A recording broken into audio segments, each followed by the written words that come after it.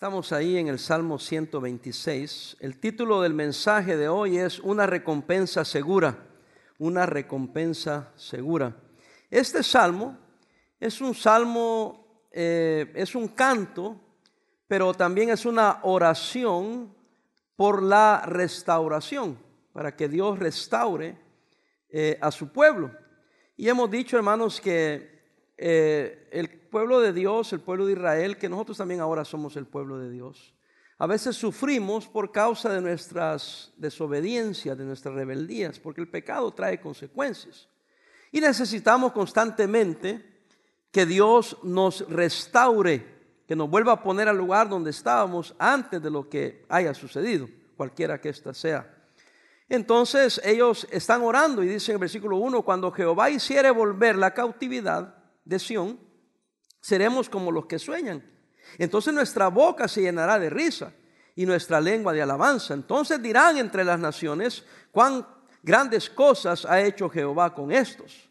Grandes cosas, versículo 3, ha hecho Jehová con nosotros. Estaremos ¿qué? Alegres. ¿Cuándo? Cuando Él nos restaure, cuando Él nos vuelva a poner en el lugar donde debemos de estar. Así es, ese es el contexto de lo que estamos hablando. Entonces el versículo 4 dice, a volver nuestra cautividad. Habían sido llevados cautivos, presos por su desobediencia. Oh Jehová, dice, como los arroyos del Negev. Y después dice el versículo 5, que de ahí saco yo mi mensaje. Los que sembraron con lágrimas, ¿qué dice? Con regocijo segarán. Y después dice, irá andando y llorando el que lleva la preciosa semilla. Mas volverá a venir, ¿cómo, hermanos? Con regocijo trayendo sus gavillas. Por eso digo una recompensa segura. Déjeme decirle, hermanos, todo lo que hagamos para el Señor en esta tierra, para todo usted tendrá recompensa. Si no la tiene en la tierra, la tendrá en el cielo. Pero déjeme testificarle, creo que Dios también da recompensas aquí en la tierra. Ninguno que haya sido fiel al Señor aquí podría decir Dios me debe. Dios ha sido fiel con usted. Pero repito, si Dios detuviese las bendiciones para usted aquí en esta tierra, créame que se las va a dar allá en el cielo. Porque Él nos exhorta siempre que nuestros tesoros estén ¿a dónde, hermanos? ¿Dónde debemos de hacer tesoros? En el cielo. Pero ¿cómo hacemos tesoros en el cielo? De las obras que hayamos hecho aquí en la tierra, para Dios y en el nombre de Dios. Pero aquí vemos una recompensa segura. Y vemos ese versículo clave, es el versículo 6 y el 5 incluso. Dice que irá andando y llorando el que lleva la preciosa semilla. Y no volverá a venir, volverá a venir con regocijo, trayendo ¿qué? Sus gavillas. En otras palabras, va a regresar porque está sembrando, porque está llevando, porque está trabajando. Regresará con regocijo, regresará con gozo. Una recompensa segura. Vemos primeramente, vamos a ver algunas palabras que aquí se dicen y debemos analizarlo para entender de qué estoy hablando. Primeramente usa el pronombre él. Dice, irá andando y llorando ¿quién? El que lleva la preciosa semilla. Es un pronombre. Este pronombre indica que es un ganador de almas, es una persona, es un ser humano.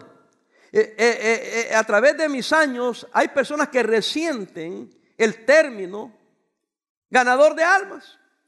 Pero la Biblia, hermanos, dice claramente en Proverbios 11, 30 y 31, habla de que el que gana almas es ¿qué? Sabio. El término es bíblico. Ahora nos acusan de que nosotros pensamos que nosotros lo ganamos. Eso es ser ignorante.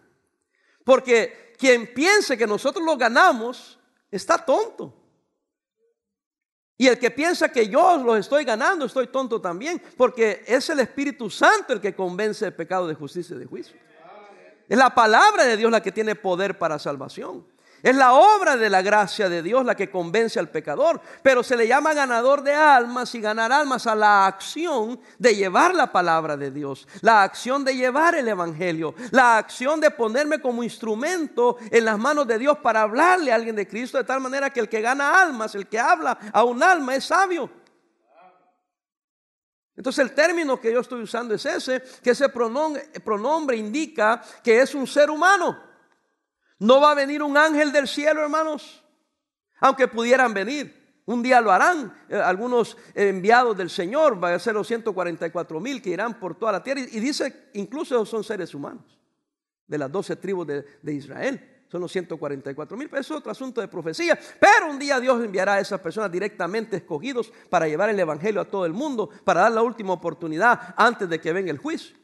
Pero hermano, véame aquí, el pronombre indica que hay un ser humano. Los ganadores de almas son personas que han sido salvas por la gracia de Dios, porque nadie le va a hablar a otro que no tenga la salvación de su alma. Es porque tienen la salvación. Por eso dice, irán dando y orando el que lleva la preciosa semilla. Se presupone que este que lleva la semilla, que va llevando el evangelio, que es un ganador de almas, él mismo sabe que es un ganador, que es un creyente, del evangelio. Ahora, los pecadores salvos, debemos, hermanos, de buscar a los pecadores perdidos.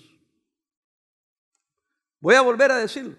Los pecadores salvos, debemos de buscar a los pecadores ¿qué? Perdidos. La única diferencia que usted no está perdido no es porque no sea pecador, es porque usted creyó en el Señor Jesucristo y la gracia de Dios lo alcanzó y ahora usted se cuenta por lo que son salvos. Pero no se queda ahí, tenemos un deber. ¿Y cuál es nuestro deber? Hablarle a otros de Cristo. Y yo sé que a través de esta pandemia hemos tenido que, en cierta manera, poner ponerlo en ¿qué? Ya se me olvidó, ni inglés ni español, imagínense. En pausa. Y hemos pausado en la ganancia de almas por razones obvias. Pero a partir del segundo sábado de agosto vamos a empezar a reanudar la ganancia de almas. Y no vamos a ir de casa en casa, pero vamos a ir de calle en calle, ¿verdad? De banqueta en banqueta, amén. Llevando tratados, repartiendo, invitando personas, dándoles el evangelio. Y el que quiera platicar con nosotros, con mucho gusto nos quedaremos a platicar. Quien Dios ya tenga preparado para escuchar el evangelio. Pero hermanos, es nuestro deber. Porque dice la Biblia, irán dando y orando el que lleva. El que lleva, ¿será usted uno de los que lleva? Segundo, la palabra ir, dice irá andando. La necesidad de ir y no quedarse acomodados en la iglesia. Hay que salir en busca de los perdidos. Vean Mateo 28, y nadie dijo amén. Ya están oxidados. Yo también, hermanos. No crea que es muy duro el pastor. Yo también, si no lo hemos hecho, o sea, hablamos a la gente, le damos una invitación, pero así oficialmente no lo hemos hecho. Por eso es bueno que lo empecemos a hacer. Y anuncié una fecha porque estoy comprometido ahora a esa fecha. Amén. Por tanto, ¿qué dice? Mateo 28, 19. ¿Qué dice? Por tanto, ¿qué? Id y haced discípulos a todas las naciones, bautizándolos en el nombre del Padre, del Hijo y del Espíritu Santo. Somos llamados a ir, hermanos. Somos llamados a persuadir a las personas para que entren al reino de los cielos. Vea Lucas 14, 23. Lucas 14, 23. Encuéntralo ahí. Vamos, quiero oír Biblias que se mueven. Deje de estar esperando que se lo pongan en pantalla. Lucas 14, 23. ¿Estamos ahí? Dijo el Señor al siervo. ¿Qué le dijo? Ve por los caminos y los vallados. ¿Y qué? Fuérzalos a entrar para que esté llena mi casa. Porque os digo que ninguno de aquellos hombres que fueron convidados gustará ¿qué? Mi cena. Véame acá. Hay muchos que son convidados y no vienen a gustar la cena del Señor. Entonces dice, vayan ustedes, salgan. Y miren la palabra que usa. Fuérzalos a entrar. Alguien, y no vamos a ir a forzar a la gente, hermanos, pero era un término muy fuerte. Era un término muy fuerte. A veces, a través de los años, personas dicen, no, ya no quiero ir ahí porque ahí por fuerza quieren que te salves. Mira, yo prefería entrar a la fuerza al cielo que voluntariamente al infierno. Pero es nuestro deber ir. Es nuestro deber, hermanos. Ir a las comunidades donde vivimos, a las personas con las que interactuamos, para hablarles, invitarles y decirles que debemos de ir al reino de los cielos a través del Señor Jesucristo. Cristo dijo en Juan 14, 6, yo soy el camino, la verdad y la vida, y nadie viene al Padre sino por mí. ¿Alguien está aquí? Y hermanos, somos llamados la persona a ir. Somos llamados, hermanos, dice versículo 6, andando, dice la palabra del Señor en Salmo 126, 6. ¿Sí está conmigo todavía? Irá, no solo irá el que lleva, sino que irá andando. Andar indica la necesidad de dejar algo atrás. ¿Sabe por qué no muchos ganan almas? Porque no quieren incomodarse. Porque no quieren dejar de hacer lo que están acostumbrados a hacer en el día que se les indica que hay que ir para ganar almas. No podemos progresar, hermanos, llevando cargas. Tenemos que dejar algunas cosas, tenemos que bajar algunas cosas para poder hacer aquello que Dios quiere que hagamos. Por eso indica aquí que si vamos a regocijarnos, si vamos a ser alegres, si vamos a traer fruto, tenemos que ir, tenemos que andar, tenemos que caminar, tenemos que dejar la comodidad y aprovechar el tiempo porque los días son malos. Yo les dije, yo entiendo que no hemos hecho eso. Lo más difícil que yo he encontrado es hacer que los cristianos volvamos a entrar en el ritmo que llevábamos, en lo que estábamos haciendo por el Señor, en lo que estábamos haciendo en el nombre del Señor. Pero hermanos, es tiempo de decir, ya vale la pena nuestro Dios, y nada de lo que yo haga es en vano. Dios me va a recompensar. Recompensa segura, pero tenemos que ir. Y después dice, irá andando y llorando el que lleva, ¿qué dice? La preciosa semilla. ¿Qué es la semilla? La preciosa semilla, hermanos, es la palabra de Dios. Vaya a Lucas 8, por favor. Lucas 8, por favor.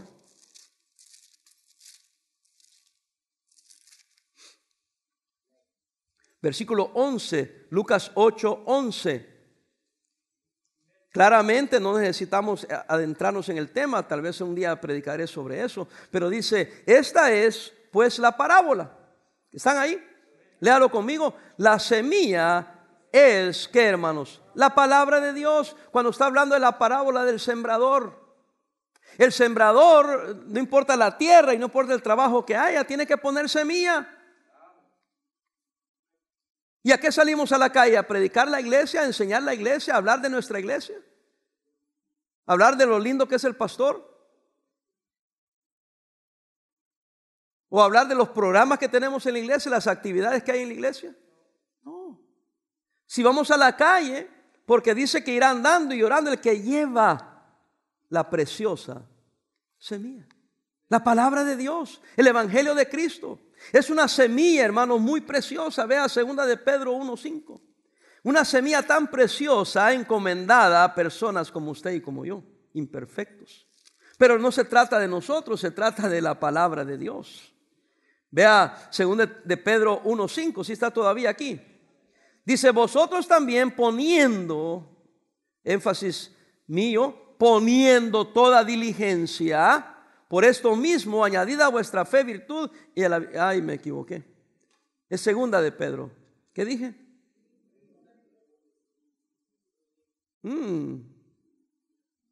Mire, como ya me equivoqué, mejor lo dejamos ahí. Puede ser 1 de Pedro, pero como...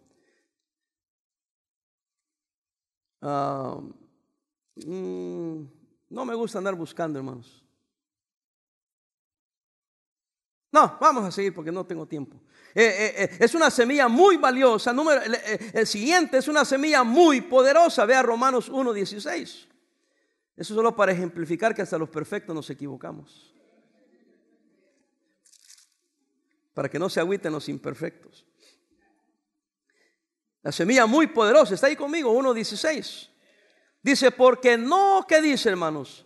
Me avergüenzo de qué? Del evangelio. Léalo conmigo, porque es poder de Dios para salvación y a todo aquel que cree, al judío primeramente y también al de Michoacán. O de El Salvador, o de Honduras, o de Guatemala. Amén. Es una semilla muy poderosa. Hermano, cuando nosotros salimos a la calle, llevamos la palabra de Dios, llevamos el evangelio. Es muy valiosa porque es un gran tesoro. Y hermanos, es un poder inmenso. Yo le voy a decir, hermanos, en las últimas 3 semanas hemos agregado a 4 misioneros. Pastor, yo no sabía, es que no viene usted los jueves.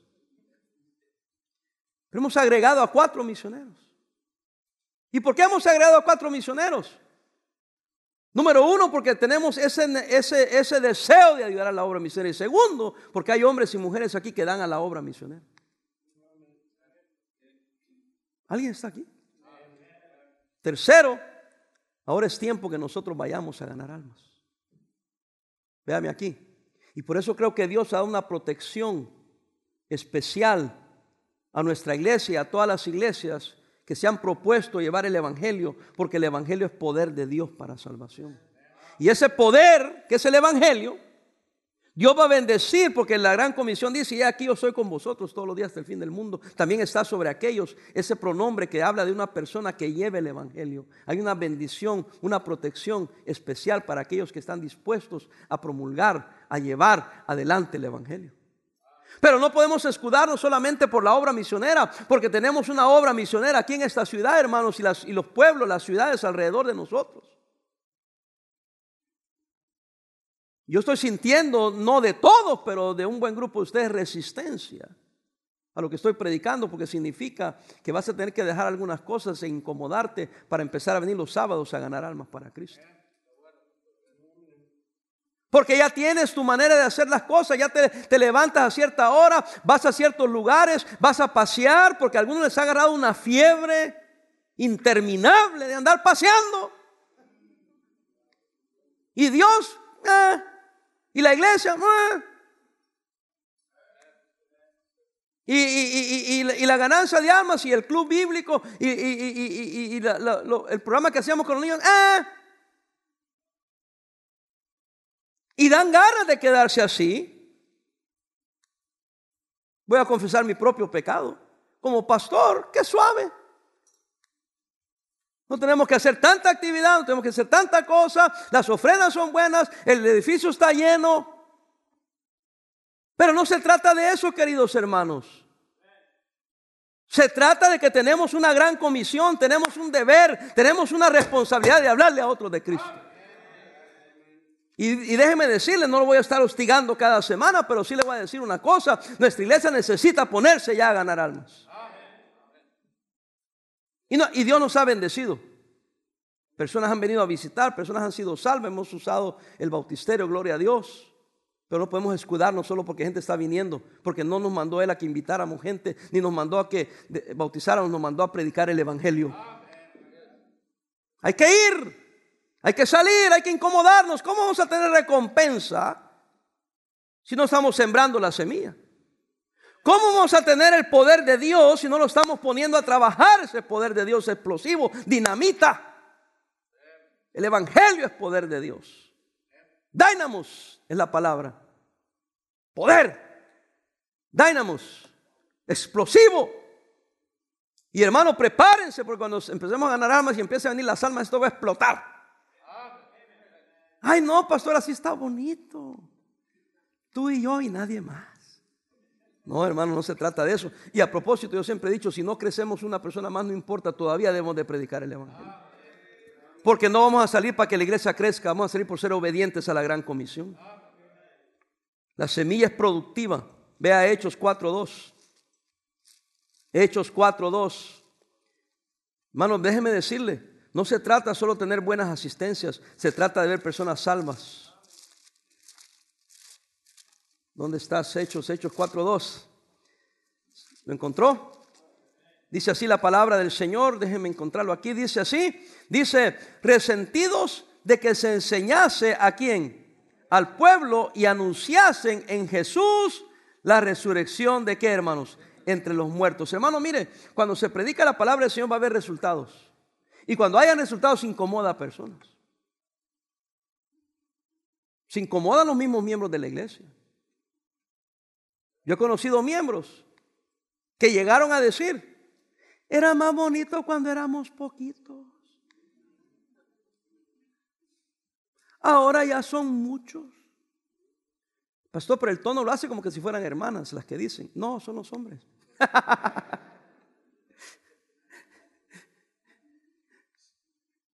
Hermano, no se trata de que si es bonito o no es bonito. Se trata de que nosotros, dice la palabra del Señor, que debemos de ir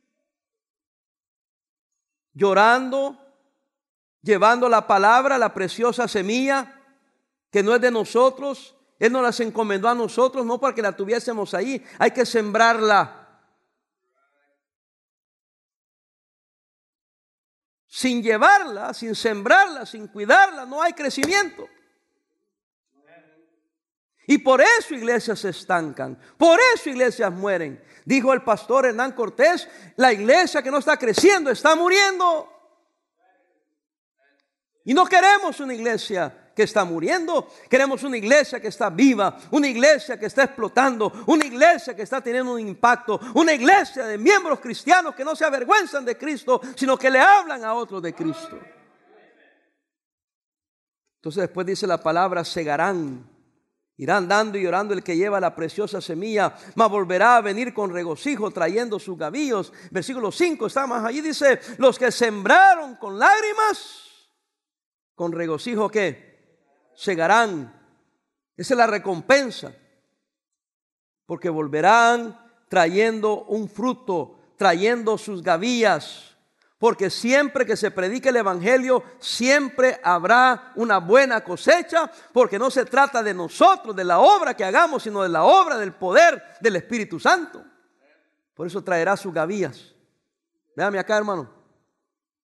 No tengo duda, la segunda semana de agosto, el segundo sábado de agosto que comencemos la ganancia de almas, yo no sé cuántos van a venir, ojalá todos puedan venir. Pero independientemente de quién venga, usted va a ver la diferencia de que Dios va a empezar a bendecir de una manera que ni nos imaginamos. Oh, y déjeme decir, si usted ha sido fiel hasta hoy y ha sucedido, cómo es el diablo, cómo nos engaña el diablo. Algunos deducen que cuando hay más gente, bueno, yo estaba dando, pero hay más gente que den ellos, hermano, usted siga siendo fiel. Y nomás póngase a pensar lo que Dios pudiera hacer con el doble de este grupo de gente. ¿Usted no cree que sería algo lindo y algo hermoso que yo tuviera que anunciar que desde ahora en adelante van a haber 2 servicios porque ya no cabemos? ¿No quisiera ser parte de un avivamiento así? Y recibir las recompensas de lo que Dios está haciendo aquí y recompensa de lo que Dios hará después. Y la recompensa cuando lleguemos al cielo, una recompensa segura cuando Dios diga, hicieron bien, no porque compraron un edificio, no porque llenaron el edificio, hicieron bien porque predicaron y sembraron la preciosa semilla. Y fueron obedientes porque no se avergonzaron de Cristo, sino que tuvieron el amor por las almas perdidas para hablarle a otros de Cristo. Muchos de ustedes eran grandes ganadores de almas y no los estoy culpando, porque yo sé que hemos estado en una pandemia y yo sé que oficialmente yo mismo dije no vamos a ir a la calle porque ¿cómo vamos a llegar con una máscara a tocar una puerta? Pero después pensé, oye, vamos a andar en la calle y vamos a hablar en la calle con quien esté en la calle. Vamos a dar un tratado con quien esté en la calle, con quien nos quiera recibir el tratado. Si no lo quiere recibir, perfecto, pero vamos a ir a hacer lo que debemos de estar haciendo. Y esperar que el Señor empiece a bendecir. Y no le tengo miedo a la pandemia. ¿Sabe qué le tengo miedo? Que usted no apoye el esfuerzo de ganar almas. Voy a volver a decir, no tengo miedo a la pandemia, tengo miedo que usted no apoye el esfuerzo de ganar almas. Porque tenemos más de año y medio de no hacer nada. Y estamos acostumbrados a hacer ¿qué? Nada. Y ahora usted quiere que me envuelva y que me envuelva a ganar almas, a salir a la calle. Ay, pastor, a mí me da miedo. Ay, es que me van a ver mal. Van a decir que estoy loco. Y le van a temblar las patas. Uno se quiere incomodar. Ya no va a poder ir a la playa, a la alberca, al lago, al parque. Y a lo mejor el Junior no va a querer venir, pastor. Entonces nunca veremos las recompensas. Ni en la tierra ni en el cielo. Y hermano, yo no quiero incomodarle, pero tocó ese salmo. Una recompensa segura porque Dios quiere restaurar a su pueblo. Véame acá y aquí termino ya casi. Para restaurar a su pueblo. Para usarlo en algo.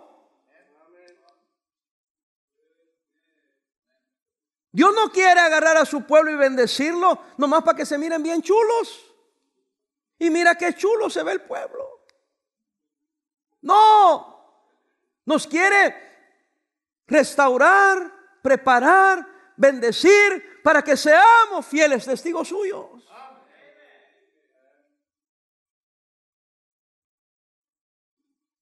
Porque si no vamos a ser fieles testigos suyos, ¿Para qué estamos aquí? Que nos salve y nos lleve, que nos salve y nos lleve, que nos salve y nos lleve. Pero si nos deja aquí, debe ser por algo. Yo le digo al Señor, Señor, mira cómo están bendiciendo nuestra iglesia. Y ahora cuando salgamos a la calle, cuando empecemos a cumplir con la gran comisión, yo sé que me estoy exponiendo a que no suceda, pero yo creo en el evangelio y en el poder del evangelio. Va a haber una explosión. Hermanos, nosotros, si lo voy a hacer un poquito de historia y termino. Inauguramos el templo el último domingo de enero del 2020. Estuvimos febrero más o menos queriéndonos ubicar de cómo hacíamos las cosas. Y tuvimos que cerrar. Y por todo el año pasado, edificio cerrado. Y nosotros afuera. Es un golpe mortal para cualquier institución. Es como que yo haya inaugurado un restaurante y es mi primer mes, apenas nos estamos acomodando y ¡pum! Cierran el restaurante. Hubiese quebrado. Por eso todos nuestros amigos, y no por mala onda, empezaron a orar por nosotros y dijeron, no, humanamente no la van a hacer. Si ellos mismos no sabían si ellos la iban a hacer. Pero nosotros mirando atrás decimos, mira cómo Dios nos cuidó. Cómo Dios nos protegió como individuos, personalmente usted, a cada uno de ustedes, y como iglesia. Pudimos pagar, fuimos salir adelante, arreglamos el edificio, salimos bien de la pandemia. Pastor, pero ya viene otra vez. Y no, ya está vacunado, hermano. Y si no te vacunaron con el vaccine, ya te vacunó el COVID. Entonces ya saliste, ya la libraste. ¿Para qué te libró el Señor? ¿Para qué nos bendijo el Señor? ¿Para qué nos permitió el Señor librarlo? Económicamente, espiritualmente,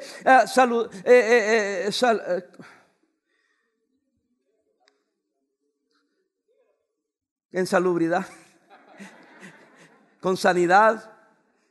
Esa la voy a ir a buscar al diccionario porque se me fue la onda. Son las secuelas del COVID, hermano.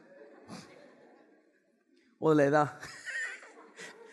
Lo bueno es que ya tenemos a quien echarle la culpa, amén. Es el COVID. Óigame, por algo nos dejó el Señor. Ahora yo no me malentiendo, no quiero que irresponsablemente lo hagamos. Por eso vamos a ir en la calle, vamos a estar disponibles. Al que ande en la calle le ofrecemos, si lo agarra, lo agarra. Si no lo agarró, no lo agarró. Lo invitamos a la iglesia, si viene, no viene. Pero que tenemos que empezar a desoxidarnos. Andando. Ay, no sé por qué el pastor me trae aquí llorando. Andando, llorando. Lágrimas. ¡Ah! Tengo que otra vez regresar a la ruta. Pero sembrando. Llorando, andando, pero sembrando. ¡Wow!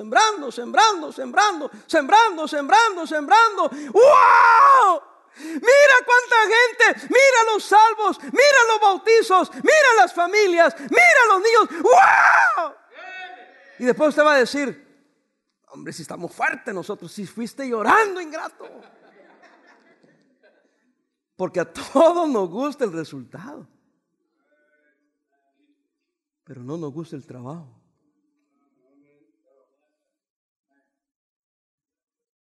Oh, si yo ya tengo en este asunto muchos años. Cuando venga nuestra juventud, wow, qué juventud, que mira, wow, muchos jóvenes, muchas familias jóvenes, muchas parejas jóvenes, y no paseo cada domingo presentando un bebé. Yo le llamo el producto de la pandemia. Hermano, no importa lo que te diga el enemigo, aquí hay mucho joven todavía, hay muchas parejas jóvenes y van a venir más. Pero unos quieren el fruto y los beneficios de todo lo que ven, pero no quieren el trabajo que nos ha llevado ahí. It's a lot of work. Si no se ha puesto a pensar, su servidor tiene aquí 31 años de arduo trabajo desde niños. A muchos de ustedes Jóvenes, los vi nacer. A muchos de ustedes jóvenes los tuve en mis brazos para dedicarlos, como tú has visto algunos bebés que dediqué aquí. Uh-huh. Sí, a muchos les gusta todo eso. Pero no les gusta quedarse 31 años en la misma iglesia. En las buenas y en las malas. No les gusta tener que orar, llorar por ese joven, regañar a ese joven, ¿por qué no?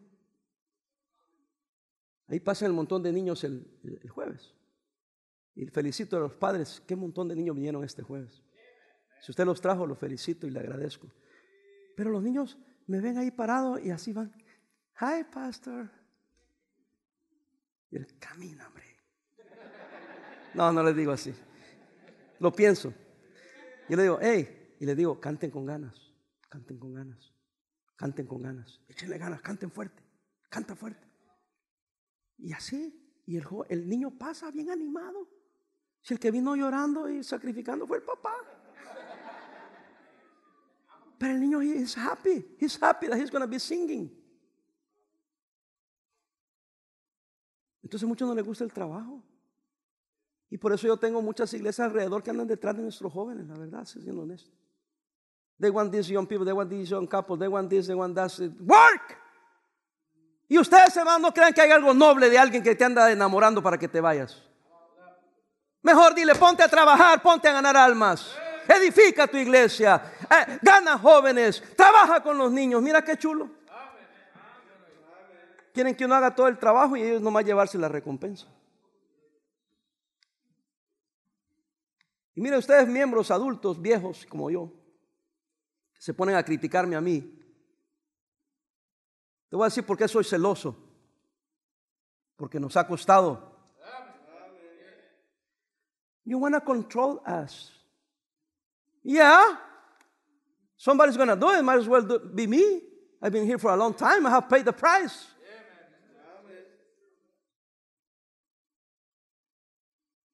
Yo no me aparecí aquí como el Chapulín Colorado. Así me quieren tratar como que yo. Y ahora me quiere controlar. No, I've been here. Have you seen me? Well, you don't know me. Como le dijo una compañera mía cuando vinimos a Estados Unidos, una ecuatoriana le dijo al maestro, le dijo, we're going to eat tamales, le dice al gabacho, y el gabacho dice, tamales, what is that? You don't know tamales? Y yo le digo, ¿cómo? ¿Por qué deduce que tiene que saber de los tamales? Le digo. Pero se le hacía extraño a ella que él no sabía de los tamales. Pues así se me hace extraño a mí que ustedes me quieren tratar como un extraño que aparece la noche a la mañana. I have been here. Si nosotros estamos recogiendo la recompensa del trabajo, yo estoy dando de ustedes, hermanos, si un día quieren recompensa, start working.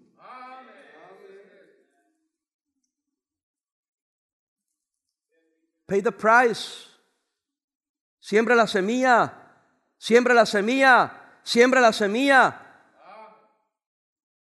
Por eso les he dicho, no los estoy regañando. Estoy diciendo, los jóvenes mayores, en lugar de estarnos ayudando, you want to bail out.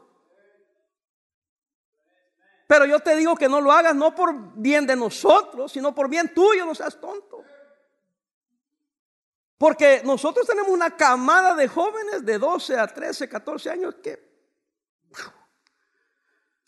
están ganas de colgar a algunos. Pero es algo lindo porque esos jóvenes de 12 a 14 años que muchos de ustedes menosprecian, incluyendo algunos padres, un día las vas a ver cantar a esas niñas, hermosas señoritas de 18, 19 años, que ahora tú las ves y de 14 años a lo mejor andan rebeldías un poco. But one day they're going to be singing. Pero yo no espero un día regocijarme de verlas cantar o cantar en el coro. Qué lindo el coro hoy. De la noche a la mañana. Tenemos que trabajar. Tenemos que invertir. Tenemos que llorar con ellos, orar por ellos, animarles a ellos, servirles a ellos para un día verlos sirviendo a Él. Pero muchos quieren el resultado sin pagar el precio. Les gusta la parte de segarán. Pero dice la Biblia que los que sembraron con lágrimas entonces con regocijo segarán. Lo que pasa es que nosotros no hemos sentido el golpe a lo que yo he llamado esta miserable pandemia, porque por la gracia de Dios hemos tenido actividades para los niños, para los jóvenes, para los adultos, para las parejas. Hemos tenido reuniones de oración, de trabajo, hemos tenido comunión, hemos tenido muchas cosas que eso nos ha ayudado, hermanos. La gente afuera no ha tenido nada de eso, los jóvenes allá afuera no han tenido nada de eso, los niños allá afuera no han tenido nada de eso. Nos están hablando los expertos de los grandes estragos psicológicos que está teniendo esta separación de los niños y la falta de escuela por la pandemia, que va a durar años. Pero yo no veo a nuestros niños así todos traumados y pasmados y todos. Yo los veo bien. A los que veo pasmados y todos norteados son los papás. Porque nuestros niños han tenido los clubes, han tenido la escuela bíblica vacacional, han tenido los day camps, han cantado en el coro. Ellos andan felices, hermano, de venir a la iglesia y ver a los otros niños. Pero usted no los trae, porque hay que venir el jueves, porque hay que venir a media semana y luego pastor nos saca tarde, 15 para las 9. Es que pastor es el parking. Paga el Uber. Vente a pata, que bien nos hace, y regrésate en Uber. 10 pesos cada semana, pero son bien invertidos. Nomás 2 tacos menos, porque ya 5 pesos dan los tacos.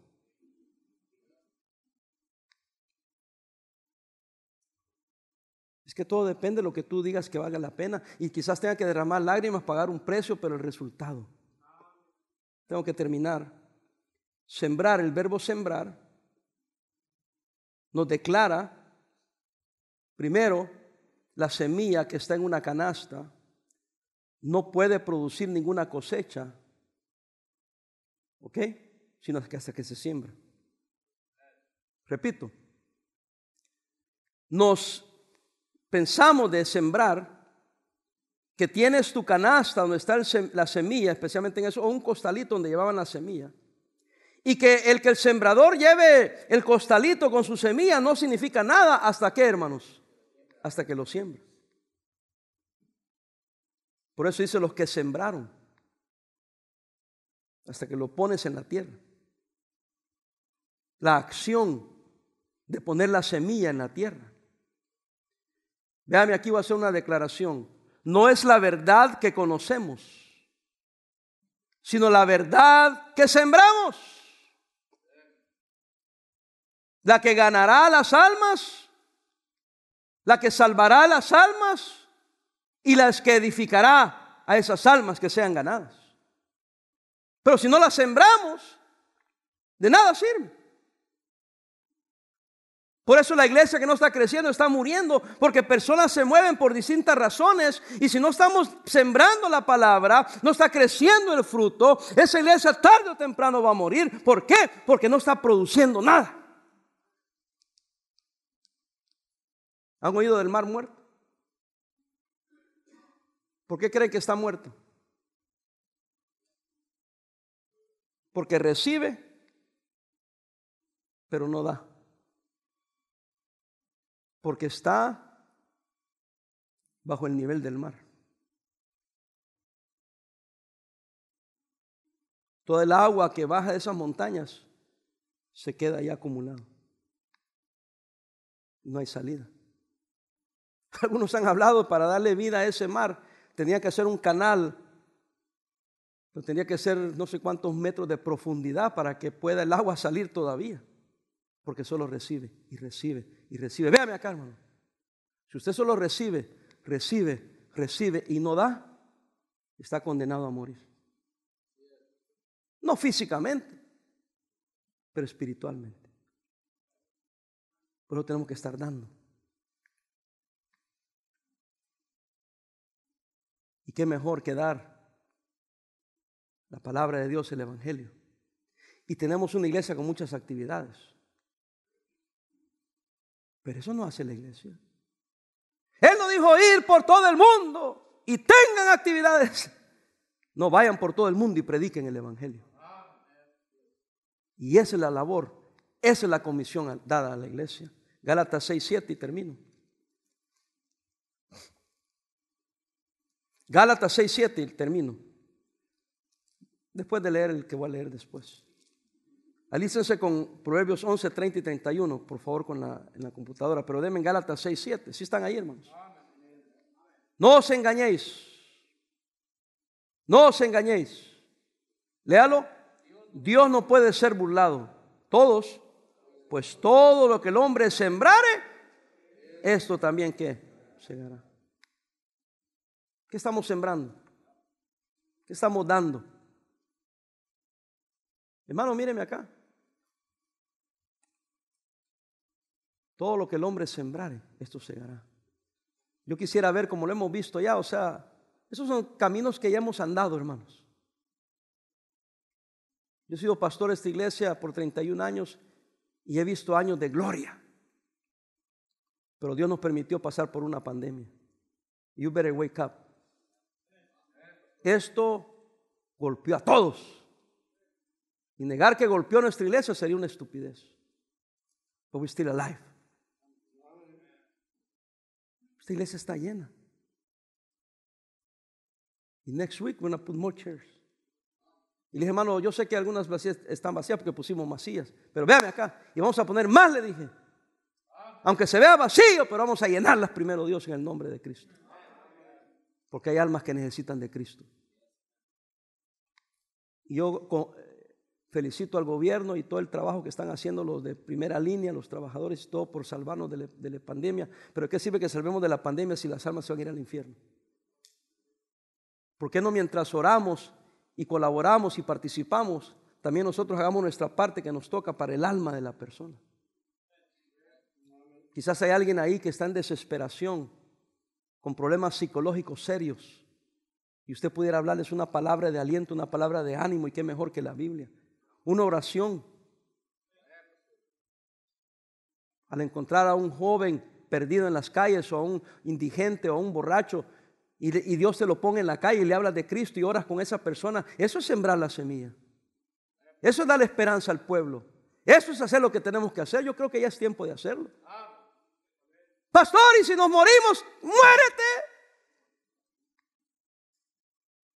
Que no creo que va a suceder. Tenemos que hacer lo que tenemos que hacer. Y no la gente anda en la calle, hermanos. Y los incrédulos andan en la calle. El parque está lleno. Ayer jugó México con Honduras, así estaba ahí en Arizona. ¿Cuál máscara? Y nosotros ahí debajo de la cama. Y es lo que decimos que tenemos vida eterna y que tenemos un Dios en el cielo. Y que Dios sana. Mentiroso.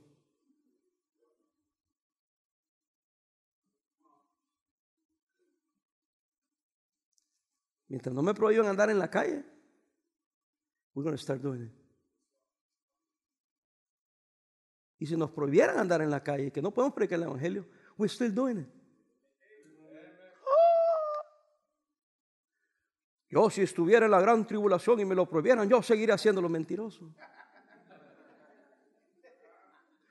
Algunos dijeron, yo no sé por qué el pastor cerró la iglesia cuando le dijeron. Y ahora te estoy invitando a que vengan a agarrar armas a ver si vienes.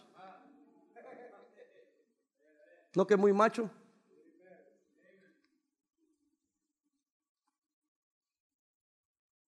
Pero no solo eso es lo que estoy hablando, solo de ir a la calle o ganar almas.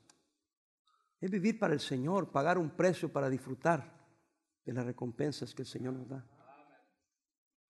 Dice el texto, los que sembraron con lágrimas, con regocijo, segarán.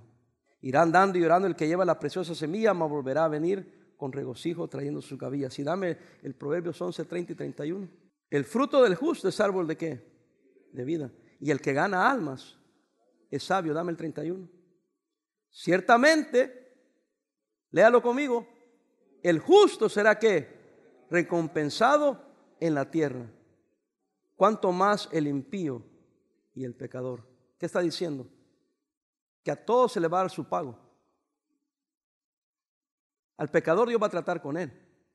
Pero también Dios quiere que tú seas sabio y recibas recompensas al hablarle a ese pecador, a ese impío.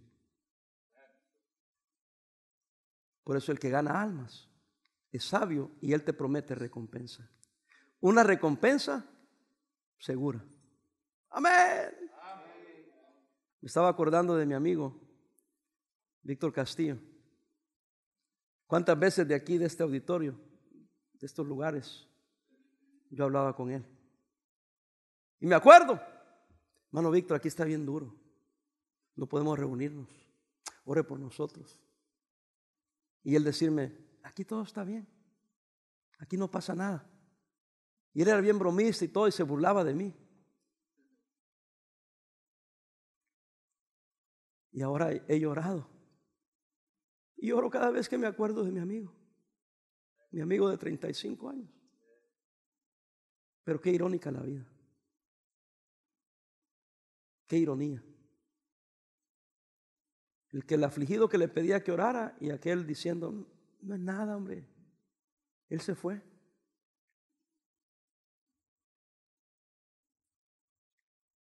Pero yo estoy aquí. ¿Qué voy a hacer yo? ¿Cuál es mi deber hacerlo? ¿Sabe cuál es nuestro deber? De todos. Para un día disfrutar las recompensas. Ir y llevar esta preciosa semilla. No se quede con ella, repártala. Ahí en la puerta hay un montón de tratados que pusimos hace como 6 meses. Polvo tienen.